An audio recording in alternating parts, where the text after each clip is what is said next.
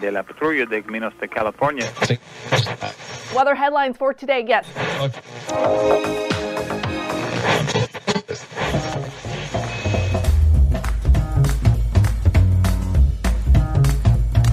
Welcome to the Revenue Generator Podcast, an I Hear Everything production. In this podcast, you'll hear how industry leaders integrate sales, marketing, product, and customer success into a single business unit with a common goal of optimizing their revenue cycle. We'll unearth how innovators integrate data, technology, people, and processes to expedite demand generation and increase recurring revenue. Sit back, tune in, and get ready to meet a member of the revenue generation. Here's the host of the Revenue Generator Podcast, the CMO of Lean Data, Doug Bell. Welcome to the Revenue Generator Podcast, where we members of the Revenue Generation share solutions for how you can integrate your business to optimize revenue. I'm your host and the CMO of Lean Data, Doug Bell. And today we're going to be talking about how businesses use AI to boost revenue. Joining us is Phil Alampi, who is the Chief Revenue Officer at Aclaimant, which is a comprehensive digital risk management platform that transforms how companies manage data, people, and processes through its workplace safety, incident and claims management, and analytic solutions. Aclaimant empowers risk managers to improve organizational behavior, create process efficiencies, and leverage the power of data and analytics to achieve better outcomes. And today, Phil and I are going to talk about using AI to increase revenue. Okay, here's my conversation with Phil, the Chief Revenue Officer at Aclaimant. Welcome to the podcast. Hey, Doug. Great to be here. It's always good to have a Midwesterner on the show. Before we jumped off here, folks, I have to tell you, I learned that poor Phil has lived in Detroit, Toronto, and where else? Currently living in Chicago, so he is the most schizophrenic hockey fan in the history of hockey, I think. But I know the Midwest. But he knows the Midwest. Hey, and we're going to talk about AI a bit here, folks. So I think, Phil, good suggestion. Let's start. What's your definition of AI, and where would you say it's actually had the most impact for a revenue organization so far? Absolutely. And I do think it's important we start out with defining AI. Artificial intelligence, I think, has had many misconceptions, especially over the last 10 years. If you go back historically, it was largely an academic exercise, really gaining popularity in the 90s. But we didn't pay attention to it in the business world much. It was sort of a fun thing to do in college, and maybe there were some grants and experiments, but it started to yield more value as the 2000s gave way to the 2010s. And a few things happened at once. There was a confluence of an increase in processing power, which enabled better algorithms to be run. There was also an advancement in that academic space that found more business applications. And the third piece is the talent pool. The interest in learning how to create these models and work with them increased exponentially, right? So that confluence turned it into what I will call a hype, and probably a valid hype, but still a hype over the past 10 years. And I struggled with what it was too initially, right? So I was working for a data and analytics company, and I felt slightly embarrassed that I don't know if I could have defined artificial intelligence very well or holistically at the time. And I'm not one to rest by and not investigate that sort of thing. So I went to an AI conference, and this was when AI in the business world was still pretty nascent. And even the conference leader couldn't define it for me. He flat out told me, I don't know, which the irony just never escaped me that he put on a 300-person conference not knowing what it's about. So my next step was really, I wanted to understand the nuts and bolts of it if it's going to be a big trend. So I actually took a class on Coursera taught by a gentleman named Andrew Ning. And Andrew is a top 5 expert in the world in artificial intelligence, but he distills it down so those of us that are mortal and have normal brains can digest it. And I went through the numbers and the basics. I'm not going to say I developed any expertise, but I developed an understanding that led me to a definition that has worked for me. And that definition is AI is simply algorithms that learn from experience. So the more you use them, the better they get. And that can be applied in many ways, right? In today's world, there's the classic examples of Amazon product recommendations, YouTube video recommendations. But as we're going to see, that really moves into the business world and handles a lot of the activity and tasks that, frankly, we can't do or we don't want to do. So there's a real complement of abilities and strengths between people and AI that I think this offers for us. I have to say, I'm glad we started off with the definition because it can vary widely depending on how you're looking at the world, how you're applying it. And it sounds like we're not really in that Turing test place. What we're talking about is effectively machine learning, which is we're training the algorithm. But then we can get into this kind of crazy space that's sort of cool, which is deep learning, where it's, training itself. It's ingesting data and training itself.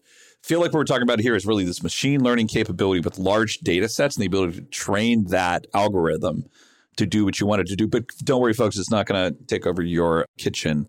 This is very much something that's about, as Phil talked about, it's very much about how do we take large data sets, ingest that data well, and apply that data as it comes in to new scenarios as we go. I think I've got that right. Do I have that right? What do you think? Absolutely. And okay. Quick plug for those that want that Turing test type AI, where it's AI that can basically respond like a human. There's a gentleman named Ray Kurzweil that wrote a predictions book stating that by 2040, he thinks we'll be there. He's pretty optimistic. And where we are now is, yes, it's much more of a practical application. It's not the, HAL that talks to you or anything like that. I think you made a good case here as well to say that it's not abstract. It's everywhere today, right? So if you've got a car that's produced after 2015, I think it is, you very likely have some level of AI technology, especially if you have, a Tesla or any of the kind of newer electric cars that are out there. A big part of their efficiency is based on machine learning built into ingesting driver data. So where do we think this has actually really helped businesses on the revenue curve? And where do we think maybe we've got some opportunity for improvement for AI? Absolutely. Well, it's been a phenomenal help in finding signal in complicated data where a human probably wouldn't be able to discover it. And it creates weird patterns that you wouldn't think of, right? Because it's a neural network or some other method of analyzing. But things like lead scoring, right, which really helps you focus your time, find ideal outcomes, and be able to direct resources. What it can do is it can find those blind spots in your data where there might be a high conversion opportunity or there might be a higher value opportunity that you just don't know because you haven't combined the right factors to test that. That's been tremendously helpful in the industry. There are also some tools that have become very popular over the past 5 years that I'm sure many of your listeners are using, which would be tools such as Kaya and Gong that actually analyze your conversations in sales and coaches you throughout that conversation. It does phenomenal things like just recording what was said so you're not taking notes constantly. There's AI to analyze your voice pattern and match that up with word patterns and be able to transcribe what you're saying.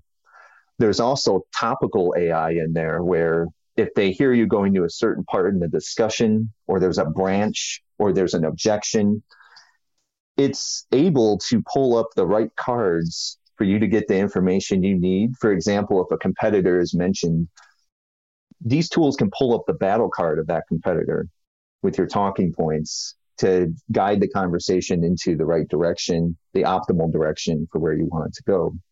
Very phenomenal and a huge real-time lift on the coaching side, because as a manager, you can't be on every call, right? As a sales manager, you're always drawn in quarters. So it helps you say, you have this rep that is talking 85% of the time on every call. Being able to go back and analyze why they're doing that and topically get a summary of what happened, not just a transcription, very useful for better and more effective sales coaching. The other thing I see is on the deal analysis front. So as a sales leader, you inherit usually a history of what happened. And it is an overwhelming task to try to go through that history and make sense of it because there are so many variables, right? There could have been a different sales process in the past. There could have been different trainings. the same phases of a deal might mean something different. It's too much for one brain to really take in and fully analyze. And this is where AI presents a wonderful opportunity, because it can tell you things that you never think of. It can tell you, the characteristic of a deal that closes, right? These three things are present in 80% of the deals you closed. And maybe you didn't realize that. There's intuitions that you have from years of experience, such as new management in a deal or in a company usually means they're ready for change, right? But new management within the last 3 months might mean that, but within the last 6 months, new management doesn't mean that. You're not going to pick up on all that sort of stuff in your own brain without some sort of assistance and AI capabilities behind it. The other piece of that is, what about a deal that you think is going to close and doesn't close, right? Yes. And we've all been there. Yes. And, again, the intuition would be, well, if the management supporting that deal, in our example, leaves during the deal, that puts the deal at risk. But what you might not know is that only puts the deal at risk after it starts, but before you deliver a proposal.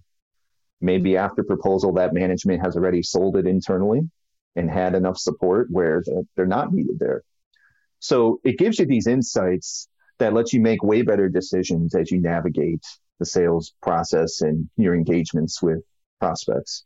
So what we're really talking about here is we've got the power in our RevTech stacks to make our salespeople at an individual level, but also the organization writ large, much more effective.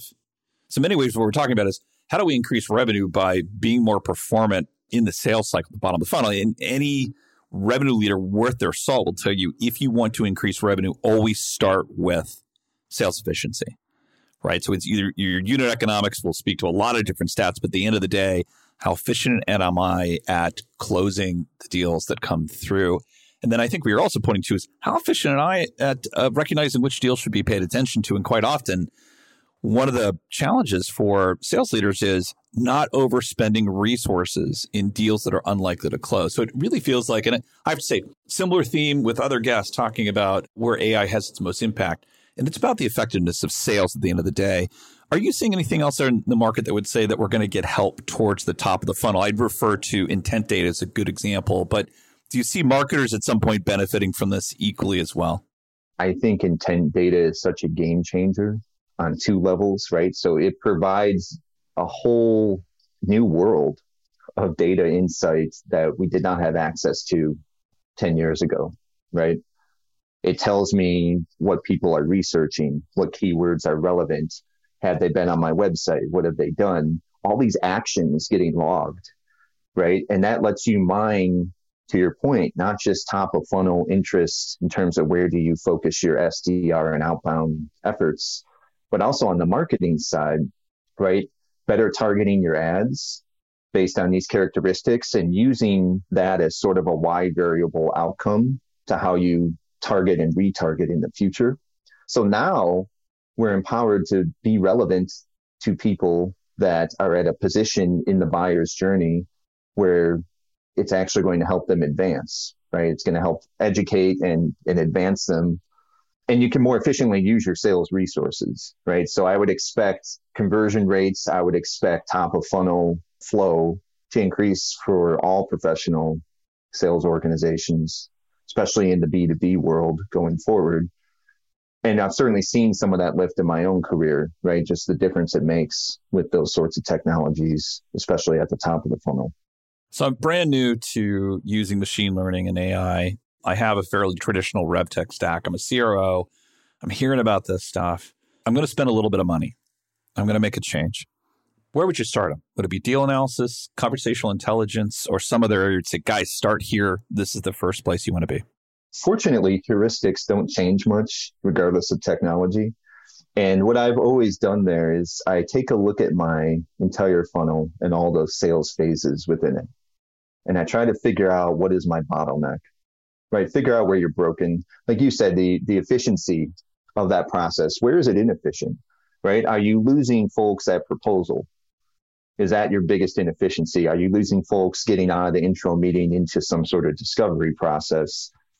Is it simply the top of your funnel is not strong enough, but you have great conversion as you get deeper into the funnel? I would let that guide me where I want to apply more of my time and attention and investment. And that includes in AI, right? So if top of funnel is determined to be the bottleneck, intent data and analyzing that data on an ongoing basis, I think could provide great returns. If it's more, you can't seem to close, you keep giving proposals that don't close, right? Then we want to look at deeper deal type of patterns and determine what are we doing where it does close and what are we not doing where it doesn't close. And AI can help tell us that. And I expect those tools to continue to evolve and make it even easier for us. Yeah, I think that's sneaky good advice. I would say that it feels like quite often people are buying AI-enabled technology without realizing it, right? So good example is conversational intelligence by Gong. Not seeing Gong lean in hard to AI necessarily or positioning. Another is, and you talked about this a moment ago, but it's the ability to have reliable forecasts and ultimately not invest time and resources into sales cycles that aren't going to perform. So ultimately, I think that what we're talking about here is, there is no easy answer.